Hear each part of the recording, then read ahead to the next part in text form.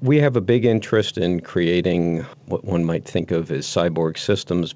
The particular goal here was asking whether one could innervate engineered heart tissue that may be used to replace damaged heart tissue such that one could actually monitor the behavior of that tissue in time and actually control its behavior if something's going wrong with a person's heart. Now, when you say monitor and control, how? We do that electrically, so we have sensor elements throughout the tissue in a seamless manner, as well as stimulating elements where you can apply a voltage and subtly change the beating of the cells in the tissue while you're recording those with these sensor devices.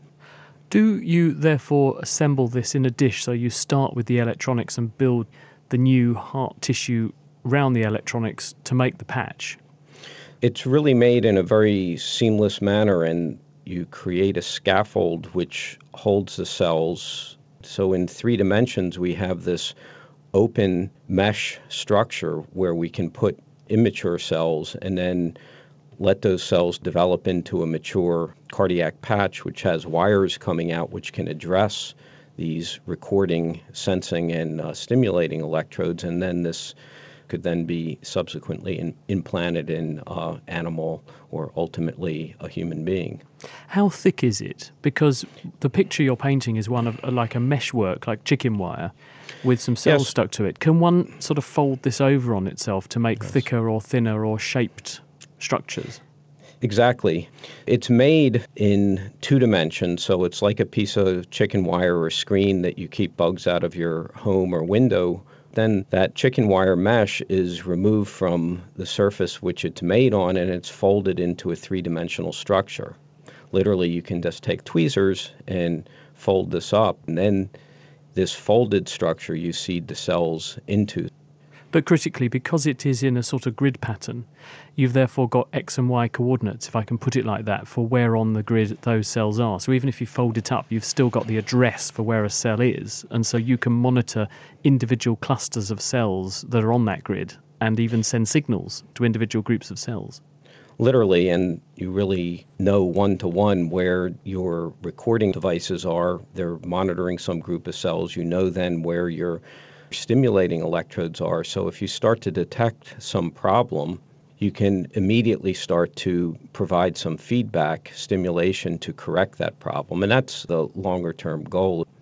Now, in the nearer term, one of the challenges with dealing with heart problems and engineering drugs and working out how the heart works and responds to drugs, it's really hard to study because it's a big complicated organ. You can't make measurements from individual cells very easily. Could you make a model heart like this and then use it to test different drugs or different pathological conditions and actually understand at the level of individual heart cells what is going on? Exactly. Probably a much nearer term application of this technology would be as a pharmacological screening platform, because much of the work today is done either in cells which are cultured in just a single layer, or you treat a whole animal and you can't really see details there either, as you intimated. Here we have the full 3-dimensional heart tissue. It doesn't have to look like a heart, but it has the environment that would be in any part of the heart, and you can literally study how different drugs affect the real tissue. What's the evidence, though, that this will work? We've studied this in rat hearts made from rat heart cells, and it works quite well, and we've been able to do some really interesting things that haven't been possible even following the development of the beating of that tissue over time to literally controlling how the beating occurs. We're pretty excited about it.